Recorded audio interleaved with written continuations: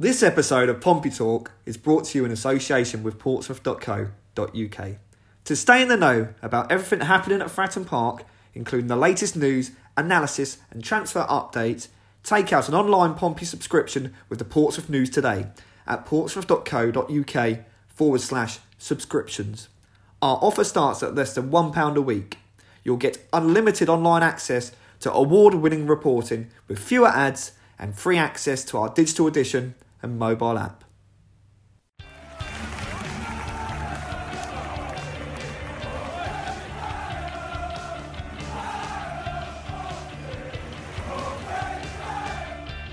Welcome to the latest Pompey podcast. And considering last week was such a tremendous success by tempting back Christian Burgess to speak all things Pompey, we thought we'd have another popular character to come along on the show. And this week it is none other than Connor Chaplin, who's kindly agreed to come along to help me plug this book again. If you didn't know that I've got a book out, well, where you've been? Because it's called Pompey, the Island City with a Football Club for a Heart. And Connor has his own chapter in his own inimitable style. So this week we have Connor Chaplin, and we hope you enjoy what he has to say with his Pompey reminiscing. Welcome to the latest Pompey podcast, and yet again, for the second week running, we've got a special guest in the, I would say studio, but they're in his own house, and it's none other than Connor Chaplin. Hey, Connor, hello Connor. Hiya mate, how you doing? You okay? Yeah. What age are you, by the way? 30 at least. 23 It's got to be. Don't How are you only 23? It's incredible. What do you mean, only? I've got 1 year left of potential and then I'm done. You've been around forever. Feels like that. Does feel like that. What year was your debut? Oh God, Neil. 15? 14. Yeah, So 14. Accrington. Blimey. 6. Oh yeah, it was. My sister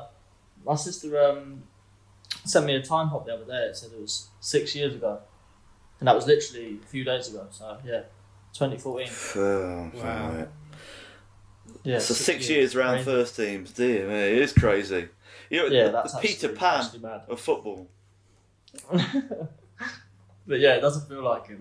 I'm 24 in February, so it's a bit scary. Does that mean you're old now? Don't know actually. Don't know what's old in football. What's old in football? 25 feels old in football. But you've played a lot of games, haven't you? If you think about it, for your age, it's a hell of a lot of games. Yeah, I played over 200 now. Yeah, over 200. Blimey. You've always been Which is- an old head though, haven't you? Yeah, well, to be fair, I'm quite proud of that. 200. I haven't got or had too many injuries. I've been I say lucky, but I have been lucky, but I'll do the right things to try and make sure that I don't miss any games in terms of illness, injury, things like that. So yeah, so far it's been a good ride. Fingers crossed that it stays that way. So the reason Connor's here today, not because we miss him and want to chat to him, but also he's helping me plug my new Pompey book, which is here. Obviously, listeners can't see this, but it's here. And Connor's in the book with the idea of the Pompey book was just following a season at Pompey, and coincidentally, Pompey drew Barnes in the FA Cup, which was a perfect occasion to speak to Connor about his time at Fratton Park, and and it's a fascinating to read his chapter in particular because it explains the reasons why he had to leave, and also I love your background because Pompey. It's always said that you're one of Pompey's own, and your background's really interesting because you do genuinely have a massive affiliation for the club. And me and Jordan, I'll never forget, for the Checkatrade Trophy final against Sunderland, me and Jordan decided to look along Wembley Way to look at all these thousands of just random. I don't know what the chances are Wembley of this, Way. by the way. I don't know what the chances are. I've got an eagle eye, chappers. I don't miss a I trick, don't know what the mate. chances are. And a hat on as well. And we actually spotted Connor with a couple of his mates walking down Wembley Way, and it was a bit of a surreal moment. And he'd left Pompey at that stage, but he just wanted to come back and cheer the team on. And I think it says a lot about him and his affection for Pompey. Is that right? Yeah, I didn't. Obviously, I was at Coventry at the time, and my mates were still back home, obviously. So yeah, I got the train down in the morning on my own, and on the train on the way down, I was like on the underground. It was only when I got like on the underground that obviously Pompey fans started to get close, or I started seeing a lot more blue. And I was like, oh no, I don't know, like I need to keep my head down at some point here. So now I was there was Pompey fans going and Pompey chants going on the underground, and then one of the fans turned around and recognised me. Oh, he's on. No, I've gone again. I've gone. Oh dear. Just switched his Wi-Fi on. But yeah, one of the Pompey fans turned around and recognised me, and then started singing songs and singing one of our own, and that was quite a journey. I had about 20 minutes left in the underground, so it was a bit lively. But yeah, it was brilliant. I didn't want to miss that. Obviously, Pompey hadn't been at Wembley for such a long time. Well, you say such a long time. Some teams hardly go at all, but we've actually been quite a lot in recent years. Yeah. So yeah, I didn't want to miss out on that chance, and obviously I've got obviously I had friends there, but really close friends in Closey as well. I didn't want to miss watching him at Wembley. So yeah, it was something that having gone now, I'm so glad that I went. I'd have been gutted if I never went, like really gutted. So yeah, I'm so glad that I went, and I didn't want to miss it. You know that episode of Alan Partridge where you got Dan and he shouts at him, Dan. And I was kind of leaning over the top of the barrier. Chappers! About the 10th time he kind of looked up really sheepishly at me like, oh, hello, George. I would have looked first time, man, if I knew it was you, but I couldn't distinguish the voice. Did fans recognise you in the crowd as well during the game? Yeah, obviously it was in the stadium as well, like getting food and drinks and stuff like that, and yeah, I saw Touchline Tony, and I saw Ledge, Alan Knight. I saw a few people about, which was really nice actually. I had a nice catch up with Tony, and yeah, there was a few people sort of where we were sat as well, and I was obviously giving it some, singing songs with my mates, and my mates love it as well. Like I was singing songs, and obviously when the goals go in, you lose yourself for a little bit, and then I think, I look around and I'm thinking, oh no, I shouldn't be giving it all sorts. Yeah, someone could have a camera, but I was like, I didn't mind at all. I was having good fun, so it was obviously the perfect ending, but it was such a good day. Because you say you do follow Pompey, you got that affection, and rumour has it you're always badgering the club to give you iFollow passes so you can watch them this season.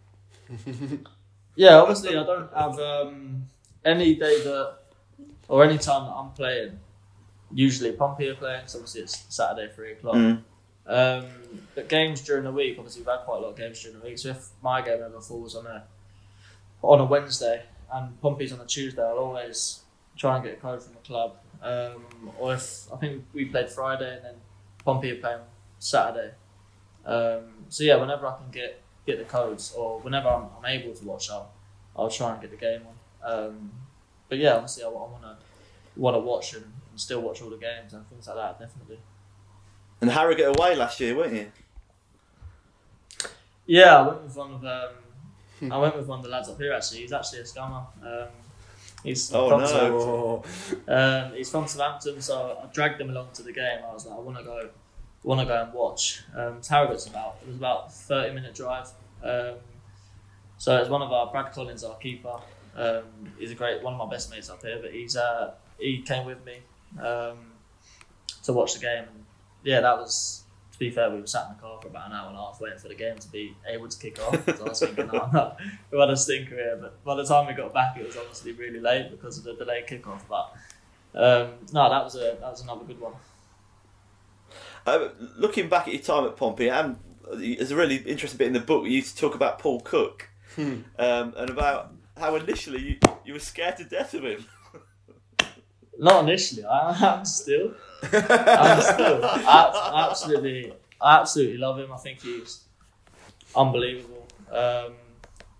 Each time I played him against him when he was at Wigan, even when we played at their place for Barnsley last season, when we played at their place, we drew 0-0, and he invited me in his dressing room afterwards. So I was in there for about 15-20 minutes, and he was just talking football and just asking how my family was and talking about things like that. But I've actually got, I'd say, a really good relationship with him. I don't text him or talk on the phone at all, but whenever we see each other, I do really enjoy talking to him. So he's someone that definitely, when I see him, I'm a bit like, feel like a bit of a kid still. Takes me back to sort of being 18, 19. But yeah, I really do like him. There was one moment when you were a naughty boy under Cookie that I remember, Chappers. A moment on social media. Yeah, I blame Cal Naismith for that. That was Nazy's fault. Sucked me in. Were you egged on by any chance? Is that how you're telling it? That's my blame. Yeah, Nazy's one of my best mates at Pompey, but he was I think a little bit of ill advice there. So I blame Nazy, but we laugh about it now. But I blame him at the time. I guess we should just recall. Which game was it? Was it Morecambe or Fleet? Was it Morecambe? Yeah, Morecambe away. Morecambe. Yeah, Morecambe. Just retold the story, wasn't it, that you were in the stand and took to social media, and our mate Cookie made his thoughts clear to you a bit later, didn't he? Yeah, he did. Yeah, the next day. Yeah. But yeah, that was something that's the most scared I've ever been probably in my life. that was the full wrath of Paul Cook. But it wasn't. It was actually a funny story because the game actually at Morecambe, it was a 20-man squad that travelled, and we all 20 people were out on the pitch warming up, which obviously isn't really normal. The people that aren't on the squad wouldn't necessarily warm up, or maybe they do some running before the game and then you sort of get showered and watch the game. But all 20 of us warmed up and we didn't even know the bench. So basically me and Nazy found out that we weren't in the squad when the tannoy announced the team. No. So that's how we found out that we weren't in the squad. So obviously that made it a lot worse for us too. So we obviously weren't happy that it was done like that. Yeah. And that's probably what happened later on. But it was actually on the Monday morning. I can't remember whether it was the next day on the Sunday or whether it was the Monday. I can't remember. But yeah, I went in the office and he was screaming at me for a good. It was probably only about 40 seconds, but it felt like 7 minutes straight, just screaming at me. And then sent me out to training. Then Liam Richardson just said to me, like, go and see him. Sort of he's calmed down. And I think it was. I actually think it was Neil Weld. I don't know whether it was Neil Weld or whether it was someone else. He was there. He tells us about it. Yeah, he was there. Was it him? Yeah, so it was Neil. He came up to me afterwards and he said, "You ought to see what you done when you left." So obviously he screamed at me and I've left. And then Neil said to me, apparently he just turned to Neil and he winked and he said, "That was scare him." And he was just laughing. It's a true story. It's a true story, that. So I was like, wow. So obviously he just done it on purpose to scare me and make sure that I've never done anything like that again. But yeah, after training, Liam Richardson said to me, just go and talk to him. He's fine. He's calmed down now. So just go and talk to him. I went and spoke to him, apologised to him after training. He was absolutely fine. He was just laughing. Did you learn your lesson then? Yeah. Yeah, 100%. 100%. So it's But good, never. isn't it? Yeah, it's probably perfect management. Never after that day would I've gone on social media during the game, or anything like that ever again. No way. Which is important as a young lad. Definitely, like I see it now because I've been at Coventry, which was a very young squad, and Barnsley was even younger as a squad. Like I see things that some of the younger lads do, and like think, like it's so stupid, but you do need that one time to do something, and then you do need that sort of to be scared, or you need that realization that you can't do those things. It's not how it works. Yeah. and then never do it again. Obviously, it's up to the individual and the human to decide whether they go and do it again or not. But really, if you're being told that you shouldn't do something, then you shouldn't do it again.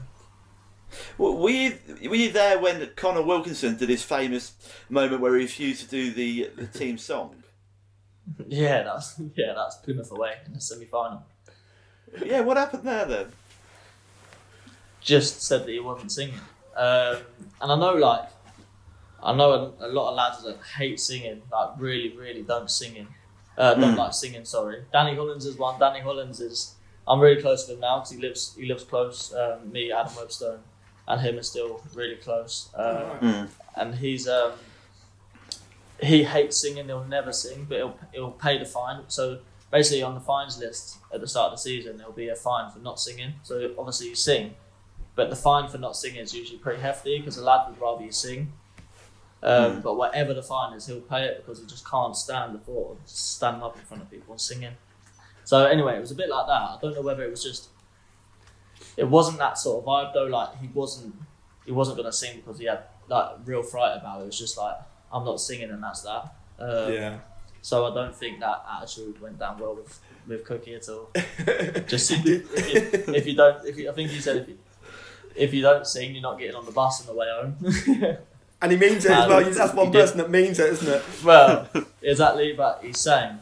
He didn't sing. Sorry, and then he wasn't even in the squad because of that. Something so little, but obviously just a bit of team chemistry before the biggest game of our season at the time.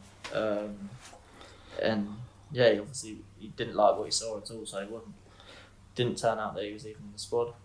I just want to talk a little bit about team chemistry. It would have been maybe a month or two after that event, I would have thought. It would have been the pre-season after that, which we were lucky enough to join you. The Ireland pre-season with Cookie.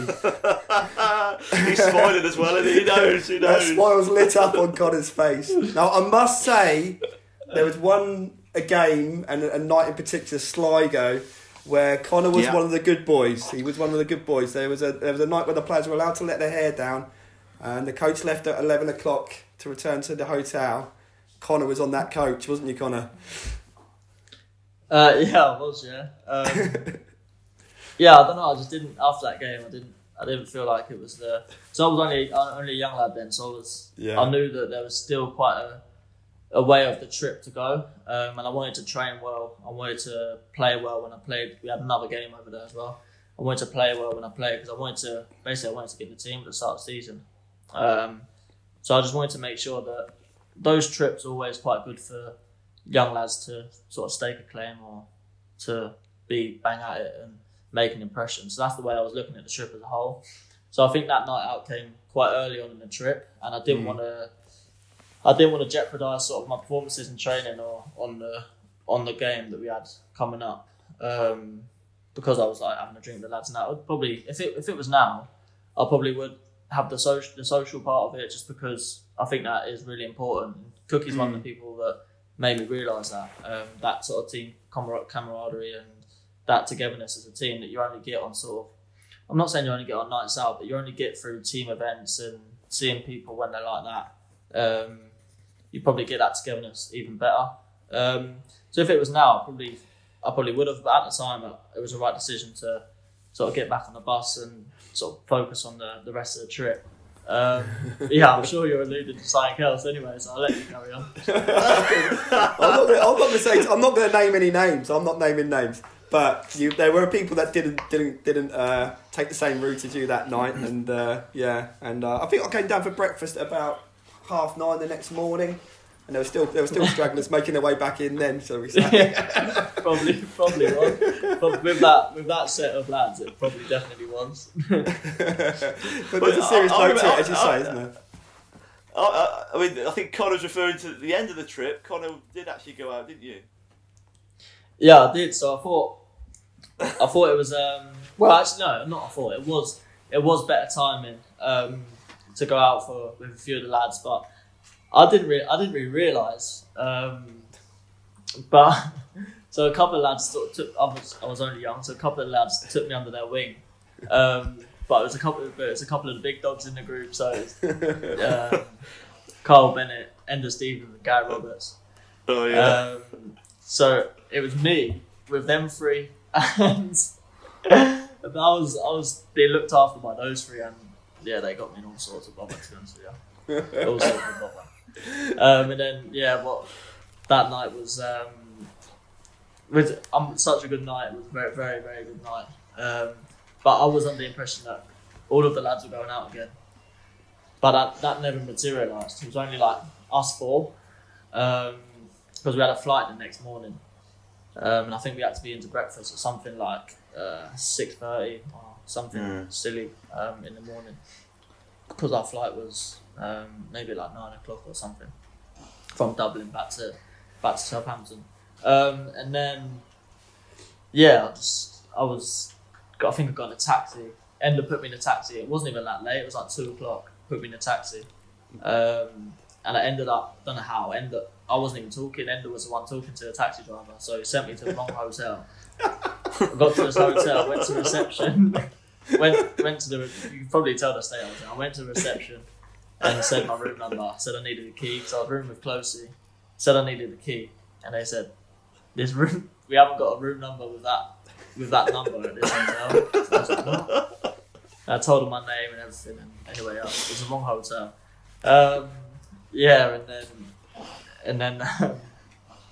And then anyway, I got back to the right hotel.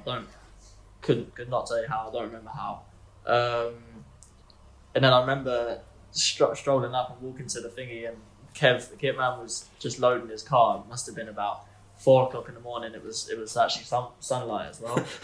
And he was just loading his van. And he was just laughing at me from about 50 yards away. The closer I got, the more he was laughing. And then I got straight in, went to bed, must have been to bed for about 2 hours by the time I got in. And then I was up for like 2 hours later for breakfast. And then obviously on the flight and things like that, and I felt terrible. And then I think we had 2 days off. 2 days off or something after that, and then we were back in training at Roco, and yeah, that's when Cookie let me know in a sly way that he knew that I was out. He just put me. We were doing a running session. We wasn't even training. We were just doing a running session, and it was only like 4 minutes. If I was to do 4 minutes now at the same thing, I'd be absolutely fine. But at the time, I was actually a bad runner. I wasn't that fit. Yeah, I was just young, and I wasn't fit and athletic at all. So I was with Michael Doyle, who's one of the best runners I've ever seen, at 36, whatever he was at the time. Gaz Evans, one of the fittest people I've ever seen. Guy Roberts, who's very, very, very fit. Very fit. Carl Baker, who's extremely fit as well. And Ender Stevens. So I was with them 5, and there was 6 per group. So the gaffer read the teams out, and I was thinking, oh my God, like I actually can't run with these people. Like it's going to be embarrassing. And I think he was obviously looking at me whilst I was just sort of taking it in the groups. And he just said to me, if you want to drink with the big boys, you need to learn to run with the big boys. So I was, it wasn't the best sort of 16 minutes of running. It was quite embarrassing, but I got through it, and that's the main thing. You mentioned about that pre-season tour. You, as a team, as a squad, you had a tremendous team spirit, didn't you? That season in particular. How close, Nick, were you and those players? Yeah, it was probably. I'd say it's probably one of the closest dressing rooms, or if not the closest dressing room I've ever been in. And there was like you say, there was loads of different ages, like really big scale ages. There was a few young players, few people in their prime, few lads that were even like Robbo and Doyle that were a lot older. Carl Baker, David Ford, that were a lot older, sort of the senior heads. Then you had lads like Ender and Benno, Gaz Evans, people like that, Cal Naismith, Burgee, that were sort of mid-20s. So there was a real sort of age gap. But yeah, the team was just, I don't know, I couldn't tell you why or how. I think there was definitely a realisation that something could be achieved, and that was quite early on. So that was probably quite a big thing in terms of why the team was so close, because everyone had that common goal, everyone had that common drive. So if someone wasn't pulling their weight, you'd be called out for it because there was that end goal. Whereas other clubs I've been at, and even other squads at Pompey, there wasn't that, and two, there wasn't that sort of goal in terms of having something that was expected of you. You obviously have goals and seasons and things like that where you want to end up and how you want to do, but that was really expected of that team. And we took the pressure of that, we took the mantle of that, and everyone sort of bought into it, and lads would get called out. There was obviously some fights at times and things like that, which was so good for the team, and it was needed as well, because it was a squad that was that close, and if anything like that happened, it happened, and then it was just brushed under the carpet, and then you go on to the next game and everyone's sort of fighting for each other again. In that run, at the end of the season, that phenomenal run, the team only lost once, didn't they? And that was at Stevenage. Just once. And you had a penalty, didn't you? You didn't tell me we was going to talk about it. We'll get you on the podcast and then we just kill you. Carry on.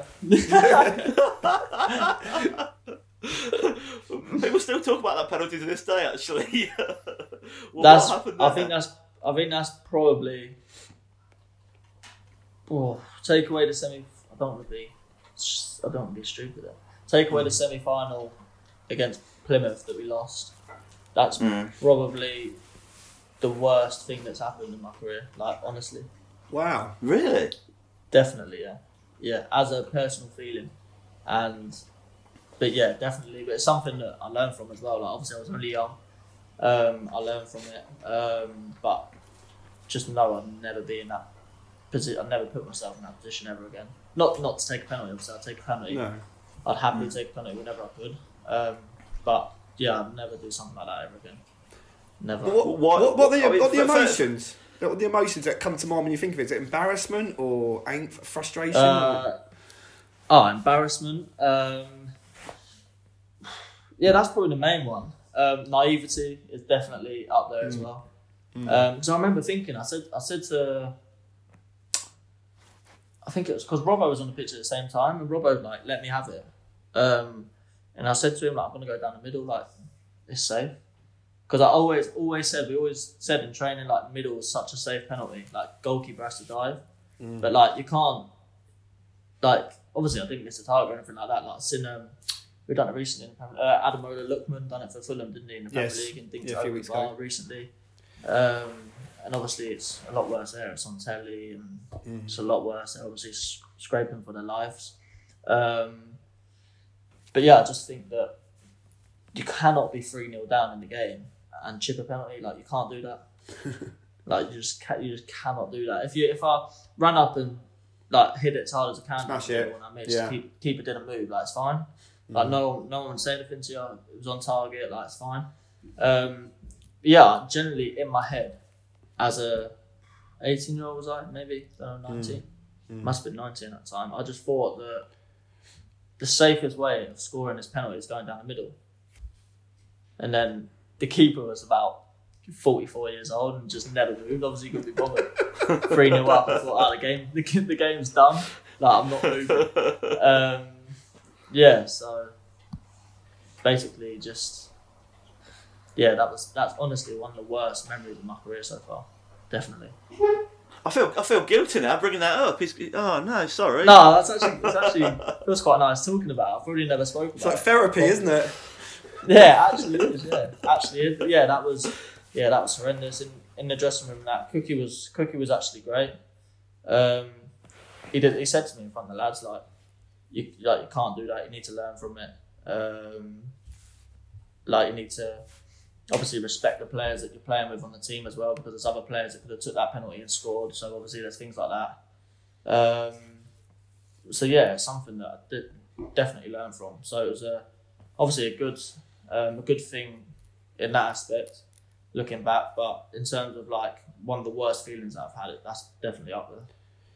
Things took a turn in the right Don't get me direction. wrong. Obviously, it wouldn't have even mattered to the game, to the result. No, you'd lost. You'd lost, didn't you? Yeah. No, we'd already lost. But in terms of like even now, the chance to score a goal should never be taken for granted as well. So like things like that, that would never happen now. So that's maybe if I didn't do that then, I'd do it further on down the line. I don't know. But yeah. So things took a turn in the right direction in the weeks after that, though. Notts County. You come off the bench at Notts County, didn't you? And started against Charlton. Yeah, I did. Yeah, me and Jamal. Yeah. So again, seminal memories for you. The Notts County. It was both games really. Oh, yeah, Cheltenham you started, yeah. Yeah. Yeah, I started the last three, or maybe most games after Notts County I started, I think. I'm not too sure. Can't remember. But yeah, that was one of that sort of run. Well, Notts County as well, but that sort of run was, the best feeling that I've ever had. I think I said it to you before, no, like, I do. It doesn't worry me, but it's quite scary to think that I'll never have that feeling again in terms of doing something for your hometown club, making a difference to that many people in like a community that you care about. It doesn't always happen like that. Like I said, I've moved 4 or 5 hours away from home now. I care about the club I play for. I want to do well. Obviously, when it's your hometown club, it always feels that bit different because you've got that connection with the community and the people that work for the club, are in the club, the fans, your family being at every single game. It does make things like that make a big difference. Right, well, many thanks for that, Connor. Well, I think we've just about run out of time, so many thanks for coming on the show today. Pleasure, mate. Enjoyed it. Thank you very much. It's been lovely to catch up and obviously upset you talking about that penalty. We had to end on a high note. Bloody hell. Yeah, end on a high note. Just make sure you don't lead with anything to do with the penalty when you put it out there. And that'll be happy. Oh, well.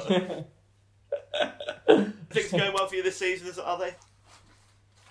Yeah, they're going well. We're doing really well. We're ninth in the table at the moment. We've got 28 points, just off the back of winning 3 in a row. I need to find my shooting boots, but other than that, everything's really good in terms of the team. We're doing really well, yeah. And never say never about that not coming back again, chappers. Oh no, of course not. Of course not. No, never. All right. Well, many thanks for that, Connor. Thank you very much for coming on the show, and thank you for being in this magnificent book as well. Did Neil say he's got a book out? Did you anyone hear about that? Is it out yet or not? He signed about 150 copies. Cheers, Connor. Many thanks. Cheers, Connor. All right, cheers, guys. See you soon, no doubt. Yeah, bye-bye. Bye now, bye-bye. Cheers, then. Bye. Bye-bye.